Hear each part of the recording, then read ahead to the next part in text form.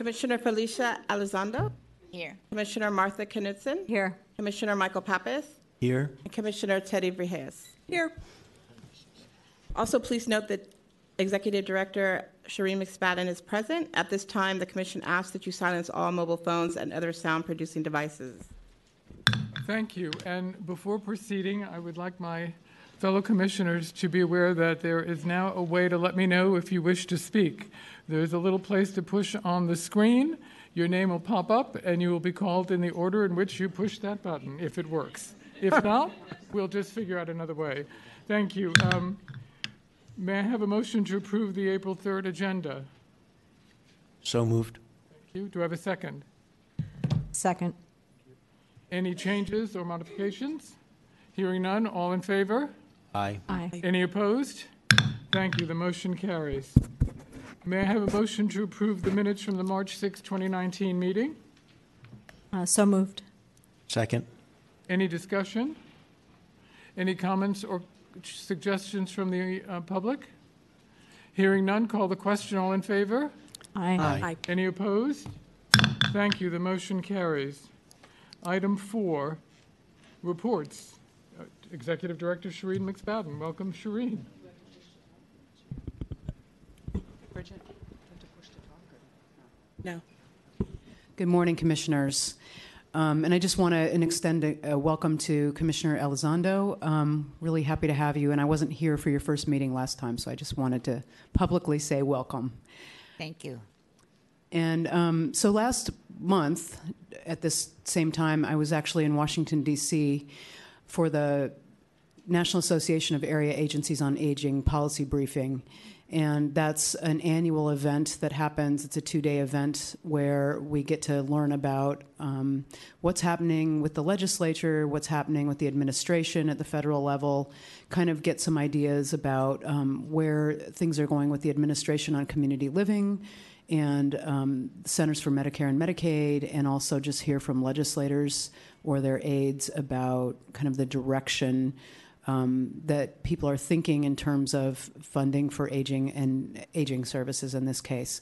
And so it's always really informative and kind of gives you a flavor of what's happening on the Hill and within the administration.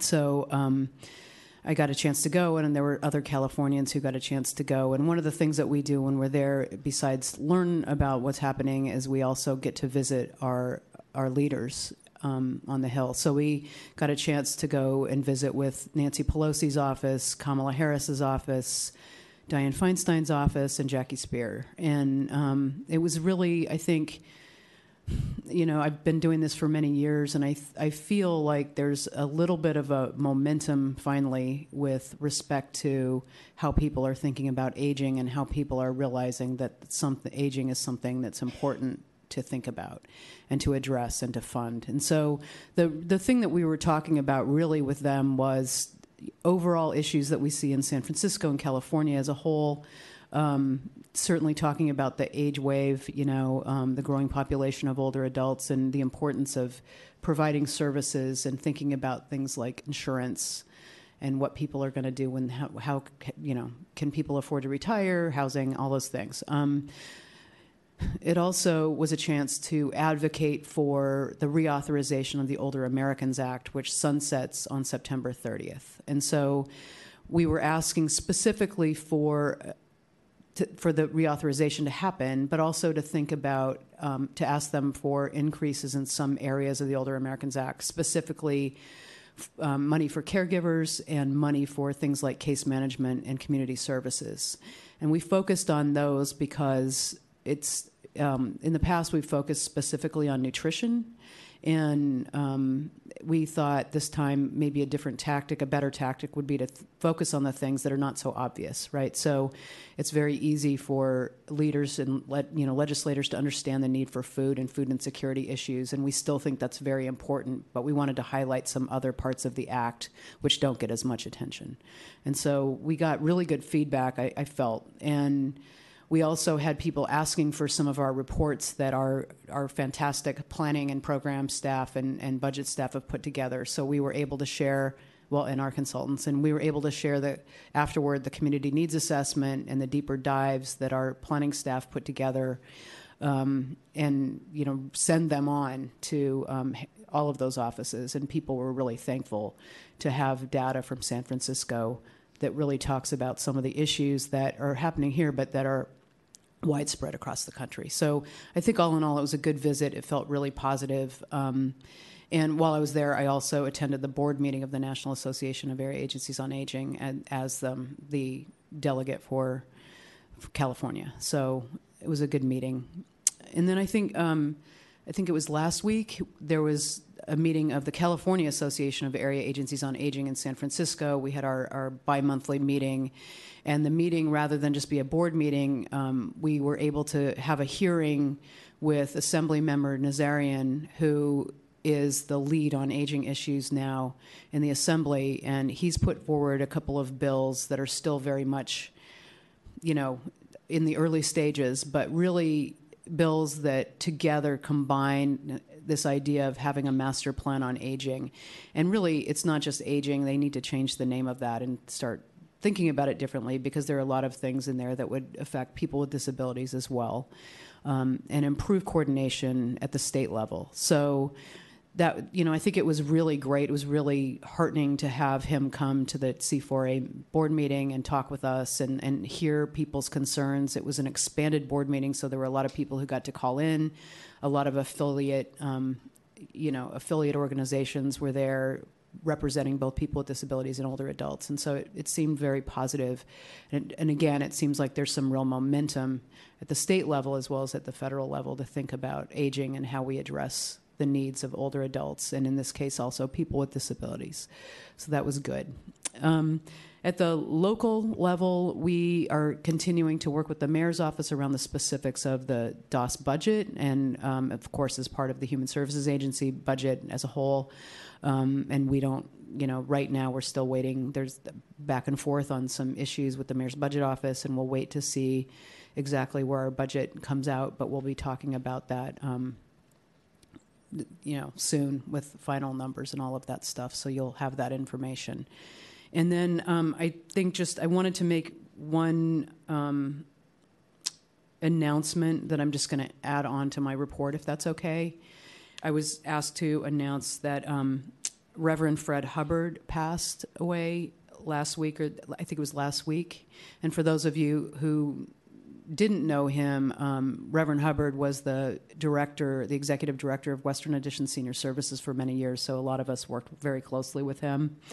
And his funeral will be Friday, April 5th at 11 at First AME Zion Church. So I just wanted to add that and really to say that he really had a great vision when he put that center together. His heart was always with older adults in the Fillmore district, and he was a delight to work with. He was a delightful person, and I just wanted to let people know that was happening this Friday and that he had passed away. So I think that's it. Thank you, Shireen. Any comments or questions from the commission? Any comments or questions from the public? Thank you very much. The next item is employee recognition. The DOS Commission and Executive Director Shireen McSpadden will recognize Krista Blythe Gaeta, Sarah Huff Verberg, Elizabeth London, Lucas Swanson, and Luciana Tse from the DOS Wellness Committee.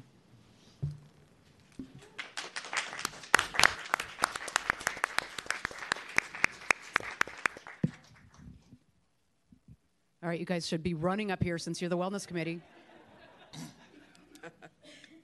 Jogging. Come on up.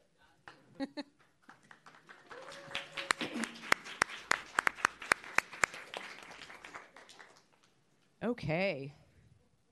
So, one of the things that has happened at within the city family, as we like to say, is that the health services system has put together a wellness program and really focused on working with departments to ensure that we're thinking about employee wellness, and we're thinking about employee wellness in a variety of ways, right? So thinking about eating well, thinking about eating fresh fruits and green things and orange things and yellow things, thinking about mindfulness and exercise and caring for each other. And I think it's really a great thing for us to do. We focus so much on the people we're serving, which is obviously why we're here, and it's very important, but self-care is also very important. And the health services system recognized that, and I think I'd like to say Liz was the first person who got really involved in this, and last year we went to an awards ceremony at Health Services System, and we saw some other departments get some awards, and Liz said, we're going to get that award next year. That's going to be us, right? And so we have this fantastic team of people. Like, we're missing one person. We're missing Krista, right? Who's our wellness champion. But we have this fantastic team of people who've really come together and said, how can we ensure that we're thinking about wellness in all of our programs in DOS, and what can we do? What exciting things can we do to get people inspired? And so you guys have come up with some really innovative and exciting ways to think about wellness and to think about how we engage employees in wellness. And it's been all sorts of things, from like salad days to these little passport stamps where you go through these different stations and get stamped, and so to show that you've learned about something new with respect to wellness or exercise, and there are all kinds of things. And so it's really heartening to hear and see what you guys have worked on, and to hear employees and our staff in general get excited about being well and thinking about yoga and thinking about things that maybe we don't get to celebrate at work. So I really appreciate what you've done. I think that I've always thought that this is really important, and I've always wanted to encourage us taking some time out for ourselves and to think about wellness. So I appreciate your leadership on this. I'm sorry that Krista's not here too, but just wanted to thank you all. And I'm not gonna, since I just spent so much time yakking, I'm not gonna read this, but I'm gonna pass it on to you so you can see what was said about you for the people who put this together, okay? So thanks so much. And we have certificates for each one of you. Oh, they're right here. So, Sarah, thank you so much. All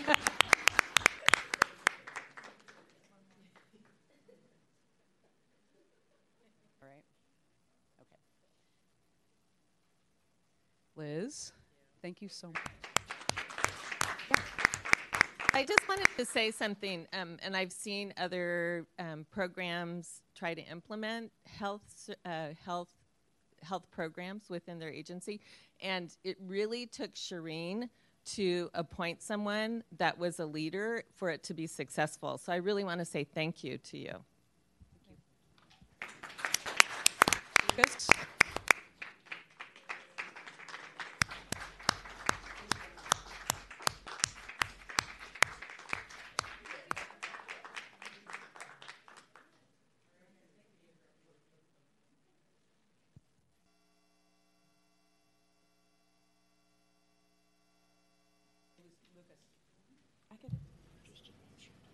Yeah.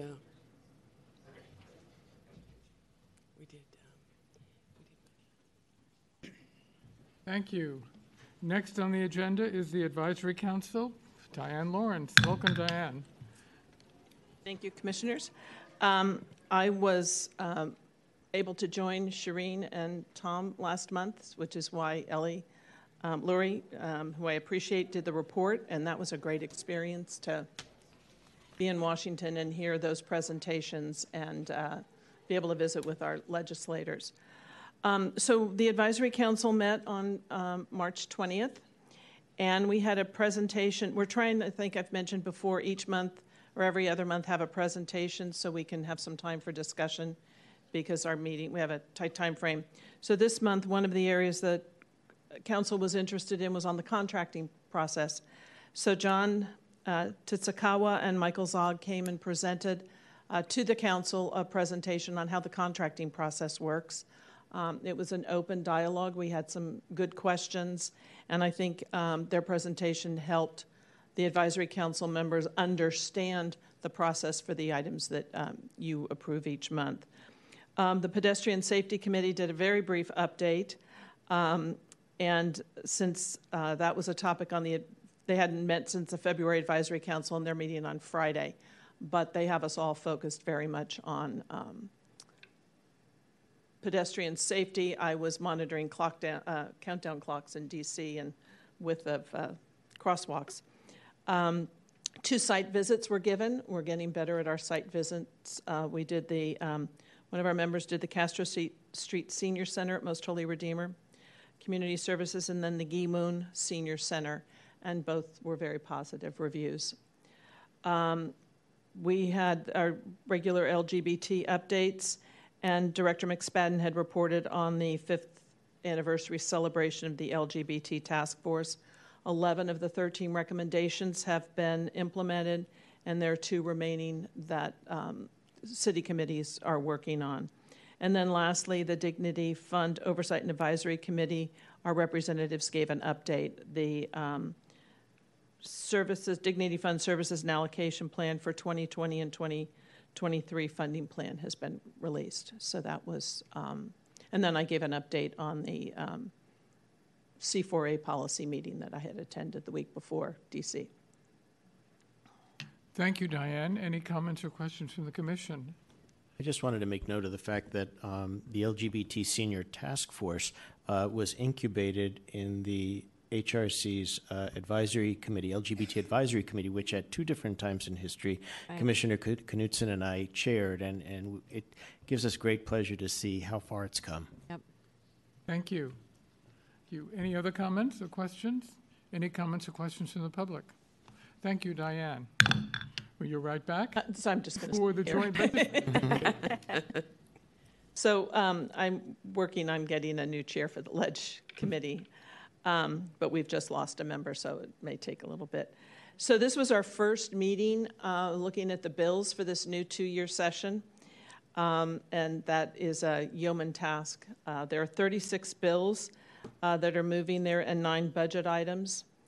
And our plan for this coming year is we're only going to, over time, we'll only track those bills where there are changes and those that seem to have traction. Given that it's a 2-year cycle, we probably might not see some until next year. There are already some competing and conflicting bills. They're probably going to need to do some work to pull bills together, and I'll give you a highlighted summary. So we would expect to see some consolidation. A number of these are, some no doubt will be 2-year bills. We can't figure out which ones those are since this will be a 2-year cycle. But the time has passed for any new pieces of legislation to be introduced. And some of these are repeats, not only from last year, from last session, but the session before. So we'll keep moving there. So again, there are 36 bills. There are 5 on the master plan on aging. This is something the governor called for in his budget. And this is different than the Older Californians Act, which they're looking at. There are 7 Medi-Cal bills, everything from increases and waivers and eligibilities. 4 on the Older Californians Act. I'll talk a little bit more about that from the TAC meeting, which will be called the Community Living Act. One of the goals is to try and parallel this more to the federal level, and there are 2 of those. There are 7 bills that are on residential care facilities, long-term care, caregiver resource, tax deductions for caregivers, 3 for veterans housing and rental assistance, and those that focus on veterans. Elder and dependent care abuse, including mandated reporting, so there's some traction there. Criminal background checks for care facility employees. I think there are 2 bills there. IHSS has a few in the hopper, Alzheimer's, and the governor has established a task force on the subject, and Maria Shriver is a key lead there. And she's done a phenomenal amount of work given her father's bout with Alzheimer's. Scott Wiener's introduced cleanup legislation for SB 1045, the conservatorship bill. We knew there was going to have to be some, and that's been in place, and I'll make sure you have that update. And then Senator Wiener's also introduced a bill on pedestrian safety, and we would like to see, as a council and a ledge committee, but we didn't have time to go there at this time, we will in our April meeting, that the language in the bill be strengthened to really call out seniors and adults with disabilities. It's a little vague in terms of how things are viewed and looked at in studies, but we really wanted that to be called out because that's of particular concern. And then there's one federal bill, which is on the money follows persons. This is H.R. 7217 by Representative Barton. He's out of Texas. And it's to preserve, it's an extension of the money follows person and of the special spousal impoverishment provisions of Medicare. And the bill was sent to the Senate in December, and nothing's been done since then. And then the senior legislature is sponsoring the following 6 topics. Labeling of prescription drugs, which we've seen before. This would have an opt-out feature so that if I didn't want it specified on the label what the underlying illness was, I could specify that. And at the TAC meeting, one of our members who's mentioned that the disabled community is concerned about that because it makes it very obvious that what people are being cared for. And so there are pros and cons on both sides there. Transportation, seniors and access to transportation for medical services. This is really important in rural areas where you have extensive geography and not public transportation or things like paratransit. Financial elder abuse, I mentioned that earlier, mandated reporting. This was a bill we saw last year that kind of got watered down, so we expect to see, and there's some modifications there.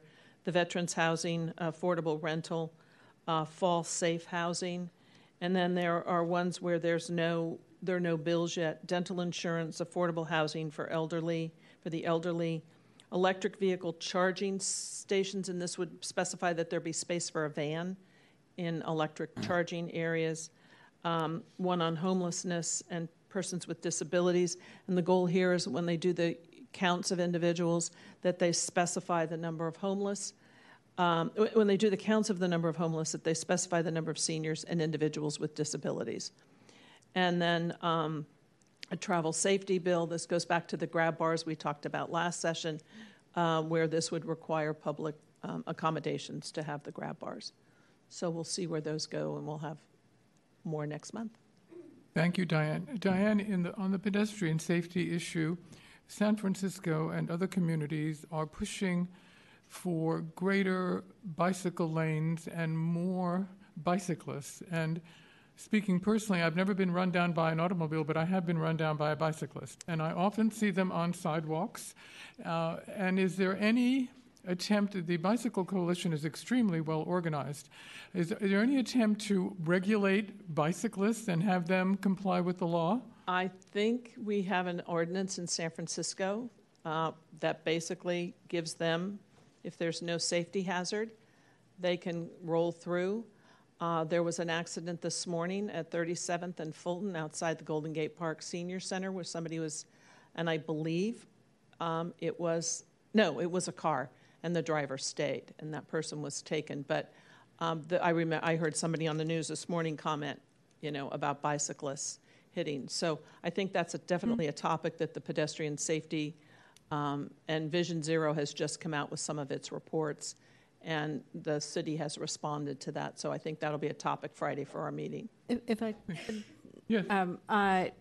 what I think we're trying to do at this subcommittee level is to come up with a list of things that we consider primary issues for seniors and the disabled, so that we play a particularly important, niche part of this whole discussion. And our goal will be that becomes part of any of these Vision Zero reports, any of these advocacy efforts.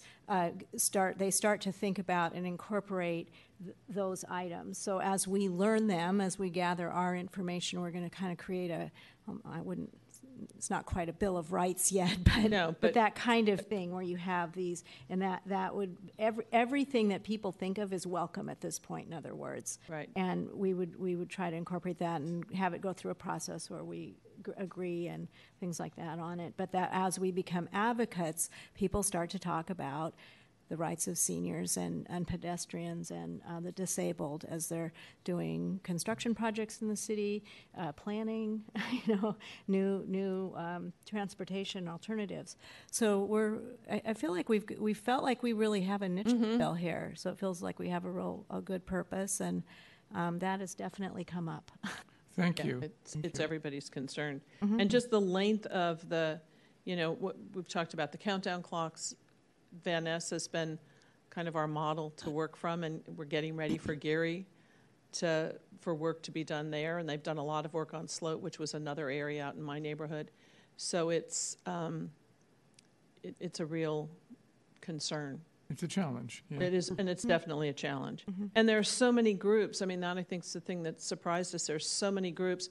And then we found out in this process there is a county Department of Transportation.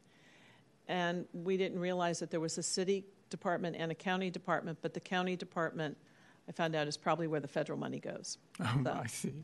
and we do have lots of ordinances in San Francisco, but that doesn't stop bicyclists from being on sidewalks. So, anyway. And I don't want to overstep Vision Zero, but it might be interesting to invite the Bicycle Coalition here to tell us about the measures that they are undertaking to protect seniors. That's a good suggestion. Yeah, okay. Thank you. Any other comments or questions regarding the Advisory Council for Diane? Any from the public? Hearing none, Diane, you get to stay again. Okay. So, I've been busy. I'm sorry. Oh. I'm sorry. It's okay, Jessica. Please come forward. My apologies.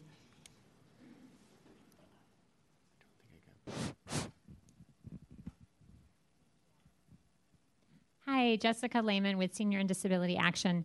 Some of you probably knew I would have some comments to make about pedestrian safety, and I'm so glad that the Commission is looking at this topic. So I want to let you know that the Vision Zero Coalition has a Senior and Disability Pedestrian Safety Work Group that's led by Walk SF, and we're involved, and several other disability and senior organizations are involved. We've been talking for years about the issue of bicycles on the sidewalk. And there was some work done many years ago that I think has improved it a lot, that, it's illegal. People do get ticketed sometimes. Unfortunately, that's been erratic. And unfortunately, it's often been younger people of color in the Tenderloin getting ticketed instead of, just kind of racial and class disparities around who's getting ticketed. That seems more about who do we want on our streets rather than safety for seniors and people with disabilities. So just to kind of complicate that issue some more. And then the street crossing time came up. I think people know that last year there was a big victory around getting MTA to agree to lengthen all of those crossing times. And they do talk about the time that it will take to actually convert intersections to the new crossing time in the new plan that was mentioned. I can't remember what it's called. The Vision Zero plan that MTA just put out a few weeks ago, or 3 weeks ago, maybe something like that.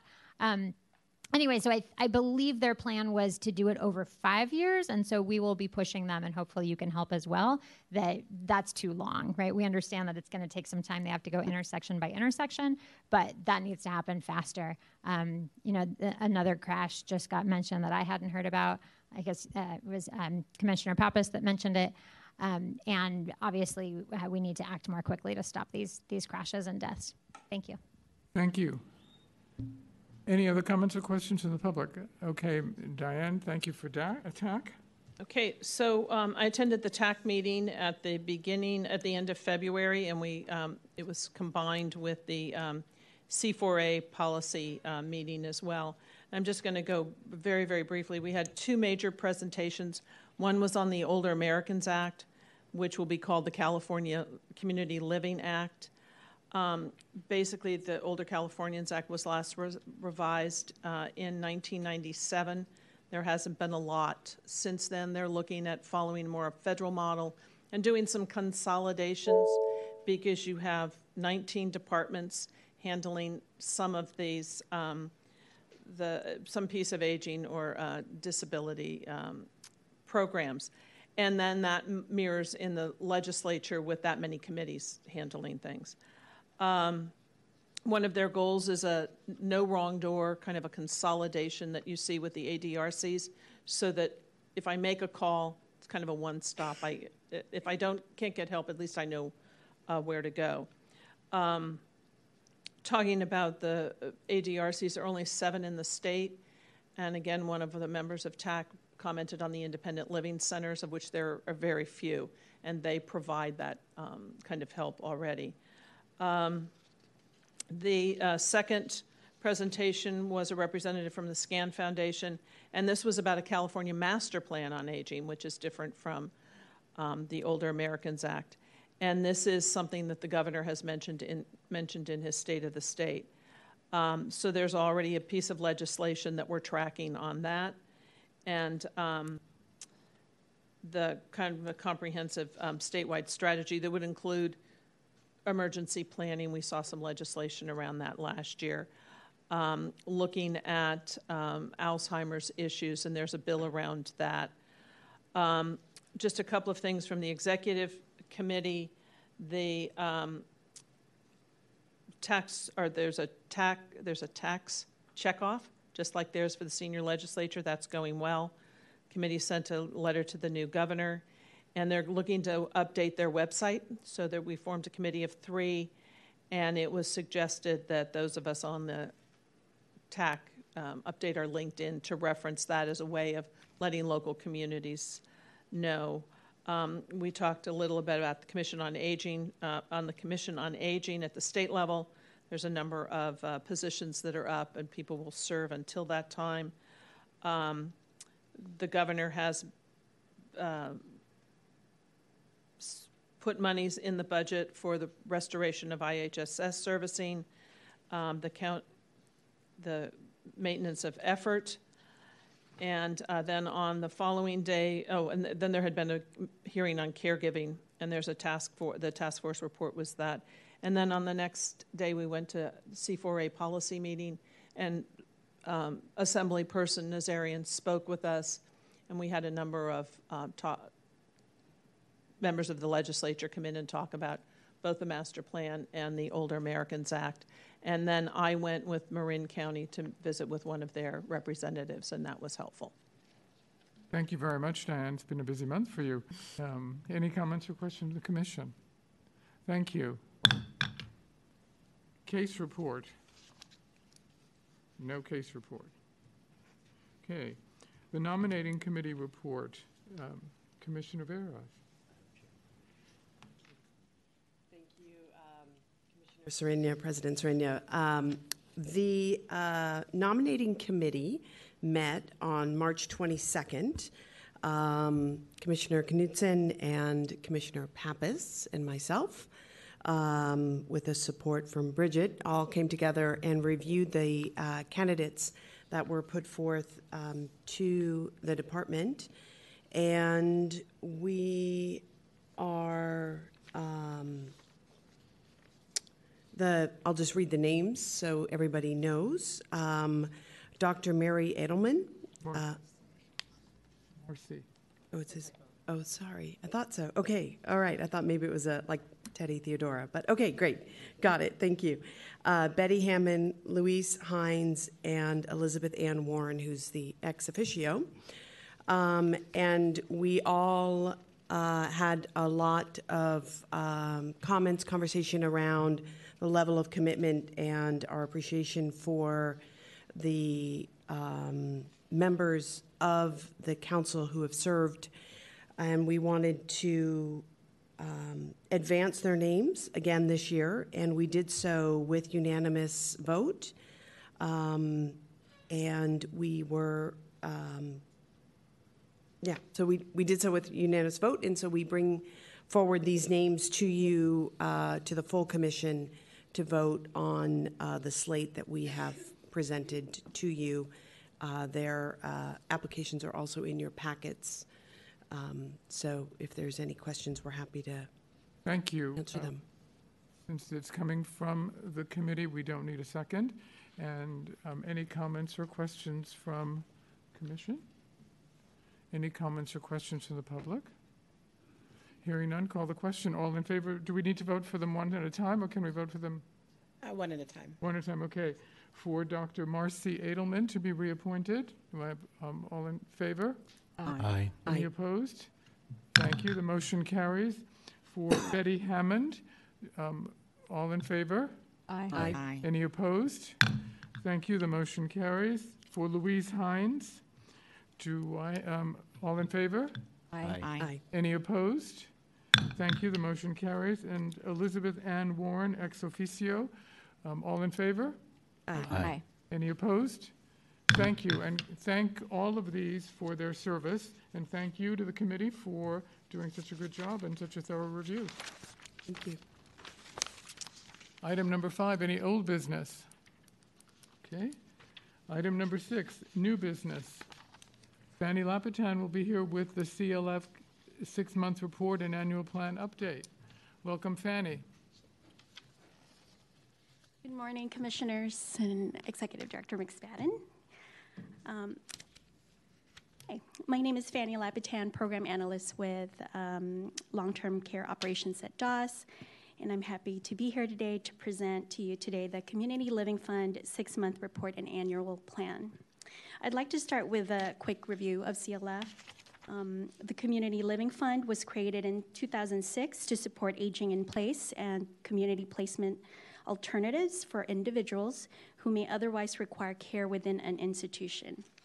A section in the San Francisco Administrative Code requires that DOS report CLF's level of services provided and cost incurred every 6 months, along with an annual plan for the continuing implementation of the program. My report today will be fulfilling this requirement. CLF provides home and community-based services using a two-pronged approach of coordinated case management and purchase of goods and services. The Institute on Aging, or IOA, is currently the contracted service provider for the CLF services.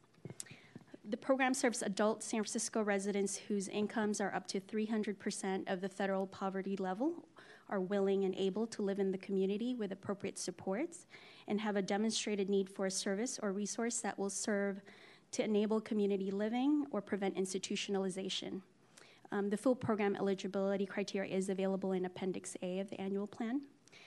The target population includes individuals ready for discharge from Laguna Honda Hospital, Zuckerberg San Francisco General Hospital, and other San Francisco skilled nursing facilities, or the individuals who are at imminent risk of institutional placement but are willing and able to live or remain in the community with appropriate supports. I'd like to just briefly share a few notable highlights from the reports. In the 6-month report covering July 1st through December 31st, 2018, CLF received a total of 111 referrals. Although a decrease from the prior period, this number is generally consistent with trends over the life of the program. Most of these referrals, about 79%, were eligible for CLF. Trends in ethnic profile of new referrals remain generally consistent with prior trends. Referrals for white clients remain the largest group at 38%.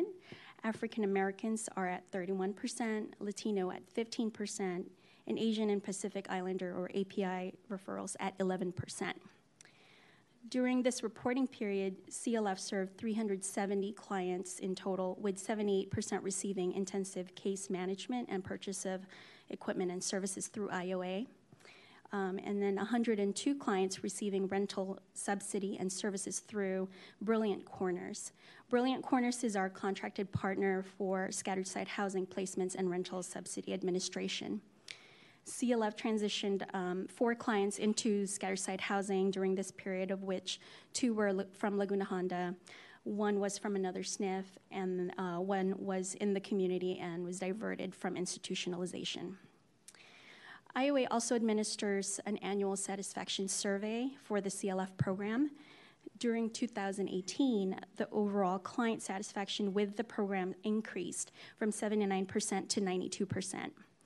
Survey results for services meeting clients' needs also increased from 81% to 97%.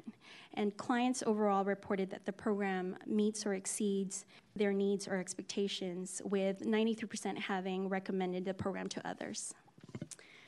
And then moving on to the annual plan for July 2019 through June 2020. The integrated housing model will continue into fiscal year 1920 to facilitate the care coordination and transition of individuals from Laguna Honda or other San Francisco SNF to the scattered site housing in the community. Again, scattered site housing and rental subsidy administration is a contract in collaboration with Brilliant Corners. The CLF program hosts a monthly multidisciplinary team meeting, which includes DOS, Brilliant Corners, IOA, and Laguna Honda to discuss referrals and the needs of clients for a successful transition. CLF will continue to support the animal bonding services for isolated LGBT older adults and adults with disabilities through Shanti Project's PAWS, which stands for Pets Are Wonderful Support. For many, pets are considered family members, and individuals often delay or forego their own needs in order to meet their pets' needs. CLF helps increase the capacity of PAWS to assist low-income and frail individuals who meet CLF criteria by funding the purchase of tangible goods and services such as pet supplies, pet food, and vet services.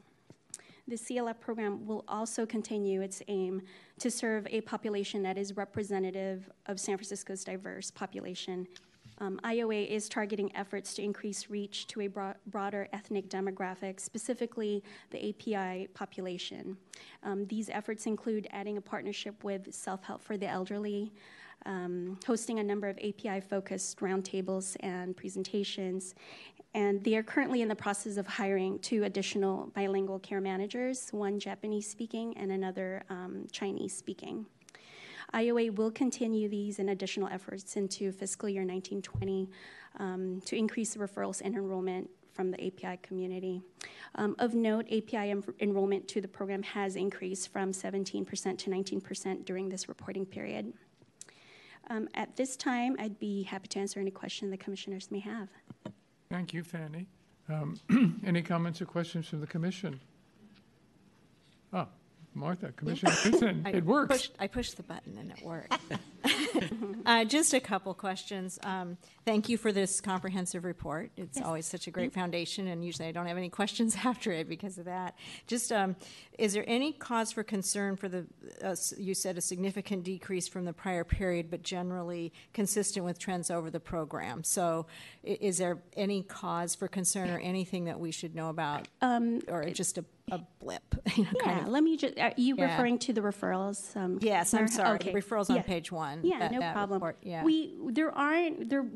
There aren't any concerns at this time because again, it is it's sort of it's still the trend from previous reports, and also in general we've seen a decrease in referrals for other programs as well. So it's kind of like across the board. So it's not just the CLF program. So at this time there are no significant concerns about it.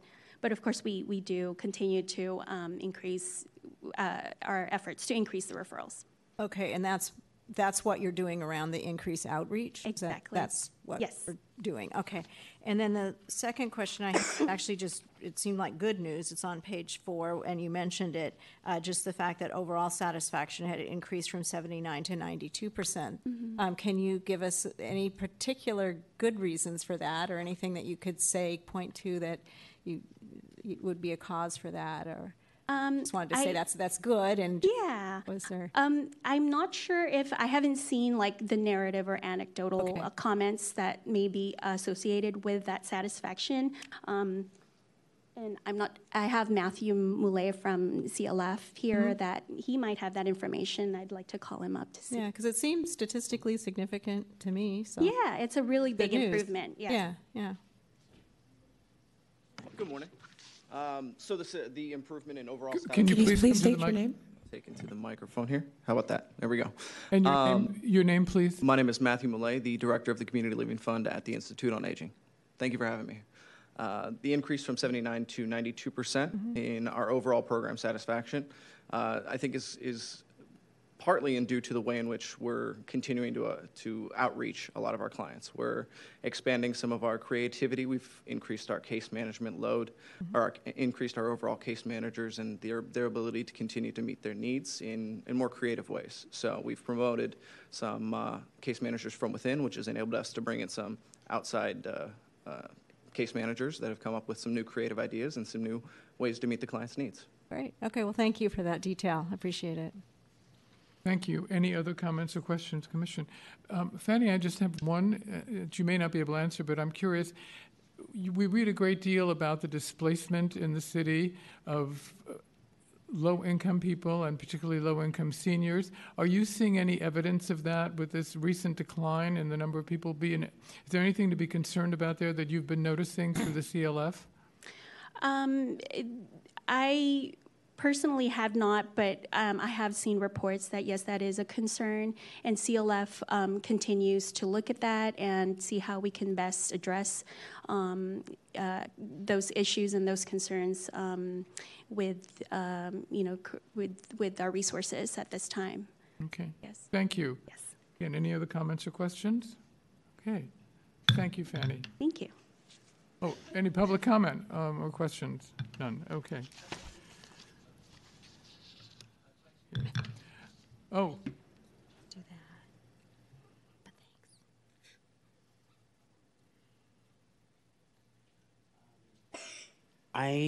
thanks. Can you please state your name? Oh, my name is Sophia Deanda, and I just recently attended.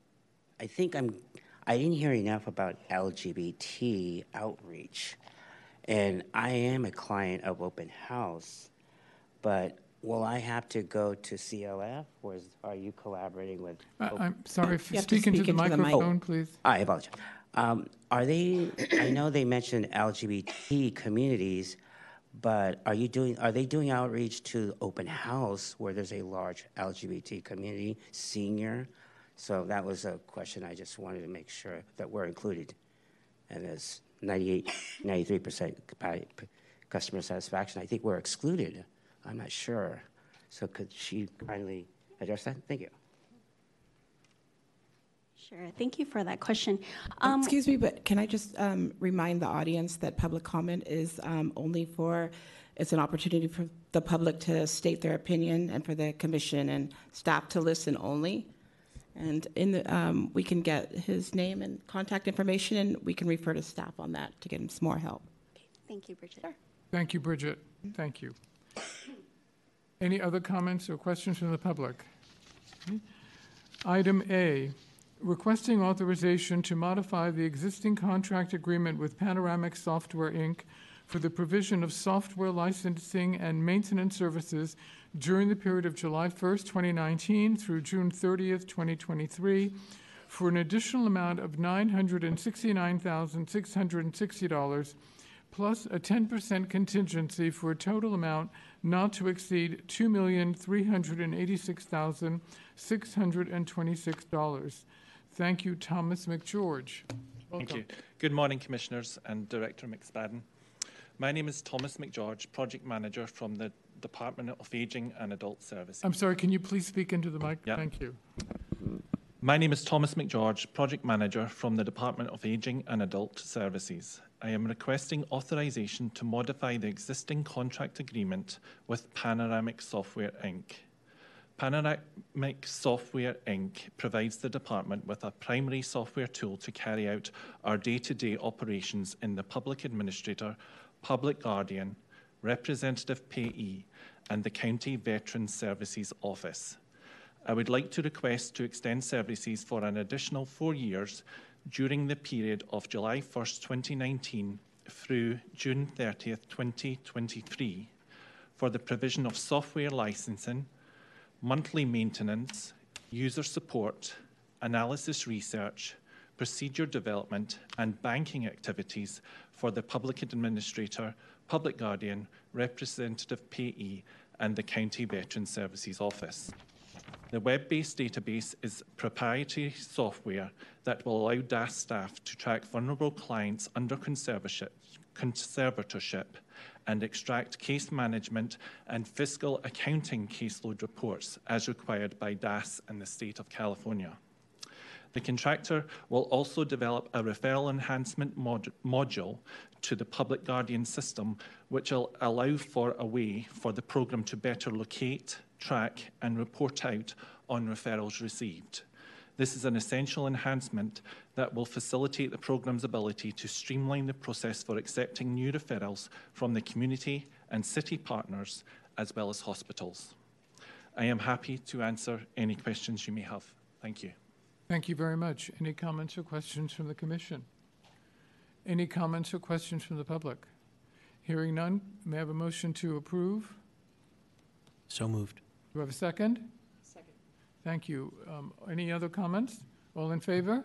Aye. Any opposed? Thank you. The motion carries. Thank you very much. Item B, requesting authorization to modify the existing grant agreement with Southwest Community Corporation for the provision of community service health and fitness programming during the period of July 1st, 2019 through June 30th, 2020 for an additional amount of $100,000 plus a 10% contingency for a new total amount not to exceed $599,825. Thank you, Linda Murley. Good morning, President Serenian, Commissioners, and Executive Director McSpadden. I seek your approval to modify the Community Services Grant Agreement with the Southwest Community Corporation to support health programming at the I.T. Bookman Multipurpose Community Center. The I.T. Bookman Center is located on Randolph Street in the Oceanside area of the city. This is basically where Juanipro Serra and 19th cross, so it's in the southeast area of the city. I.T. Bookman serves a primarily African-American constituency, and more than half of the people who go there are over 75 years old. The African American Health Initiative issued its 2018 report on the health of African Americans in San Francisco, and the report revealed that Asian Pacific Islander, Caucasian, and Latino older adults live an average of 10 years longer than African American older adults in San Francisco. Regular exercise is proven to increase longevity and the ability to live independently. Exercise reduces stress and anxiety, can alleviate depression, lower blood pressure, and may lower the risk of Alzheimer's disease. I.T. Bookman will gear its activities towards individuals with various levels of mobility, and will enhance physical and cognitive health. Activities will include music, dance, and fall prevention. The community center will also have activities going on Saturdays. So it'll be an increase of 50 units of service this year and 190 next year. Some funding this year is going to be spent on buying some new tables and chairs for the center.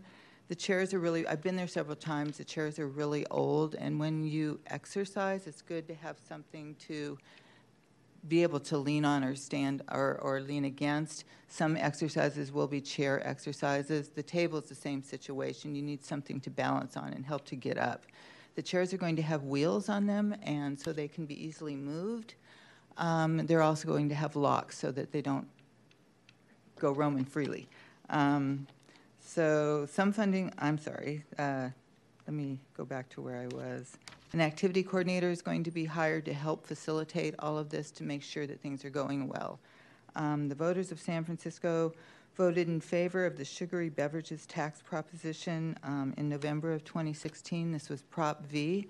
The money is coming from Prop V because low-income ethnic minorities and youth consume more sugary drinks than the general population and disproportionately suffer more from chronic health conditions. The money is going towards ethnic communities to help with health issues. May I answer any questions? Thank you, Linda. Any comments or questions? Commissioner Liu. Yeah, I'm wondering what kind of table are they? It's like about $500 per table? I believe they're called nesting tables, so that they can be folded up and easily moved. One of the things for both participants and staff at a community center is to be able to move things easily and store things. So they're more expensive than I think you can get like a $30 table from Target that is plastic table that is not going to withstand years of service, is not as strong, and is not as easy to move. Yeah, I thought it's really quite expensive for $500 for a table. Well, I know that the executive director will be looking at the best way to spend her money. There are tables at the center now, but they belong to another provider, and they're very old, and they're these plastic ones that are just not very strong. Well, I hope they will last as long as I last. I hope so too, Commissioner. I hope you last a really long time. Thank you. Thank you, Commissioner Liu. Any other comments or questions from the commission? Any comments or questions from the public? Hearing none, may I have a motion to approve? So move. Do I have a second? Second. Thank you. Any other comments? Thank All in favor? Aye. Aye. Any opposed? Thank you. The motion carries.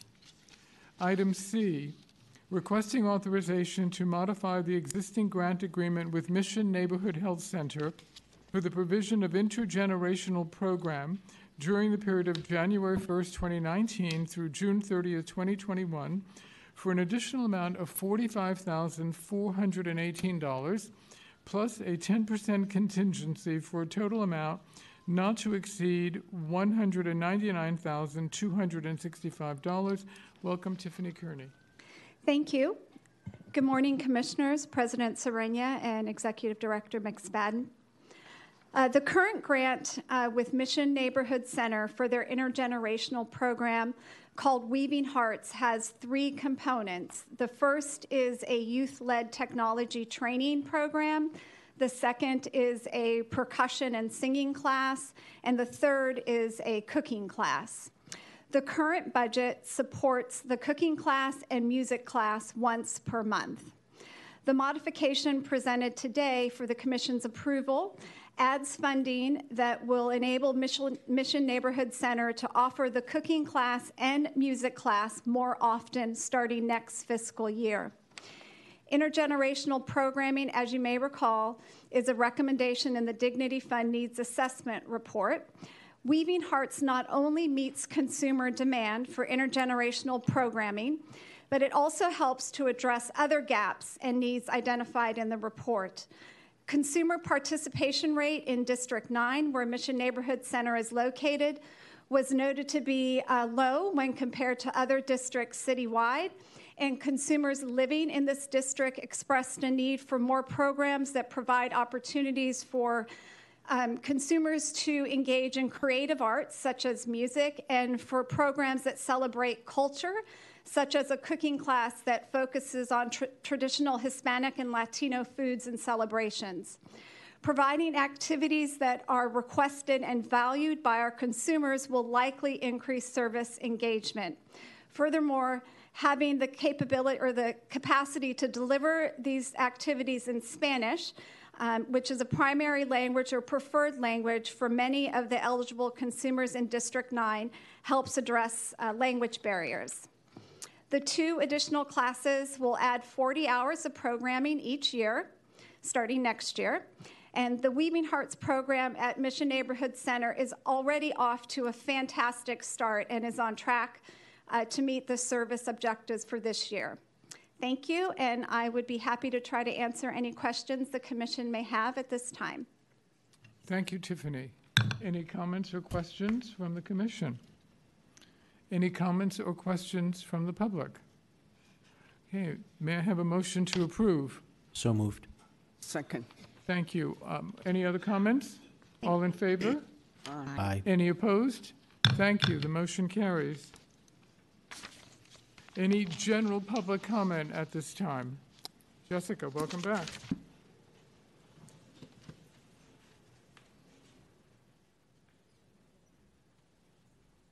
Hello, thank you for having me again.